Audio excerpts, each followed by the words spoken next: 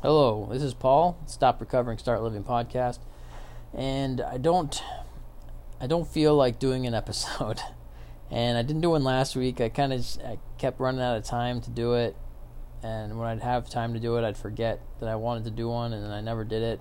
And I had an idea that I was thinking about, and I could do that right now, but I don't know. So far this week, it's Thursday already, and I just haven't felt like recording a podcast episode. But I don't want to go 2 weeks. I've got myself set up on this little schedule, so I don't want to just not put something up there in case people are following this and listening to it. 'Cause I think people are, a few people anyway. And so, and also if I don't do something, I feel like it would be easier to not do anything in the future, and then I would suddenly disappear, which I guess would make the last episode about quitting more appropriate or perhaps ironic. Or something, I don't know. But I don't want to.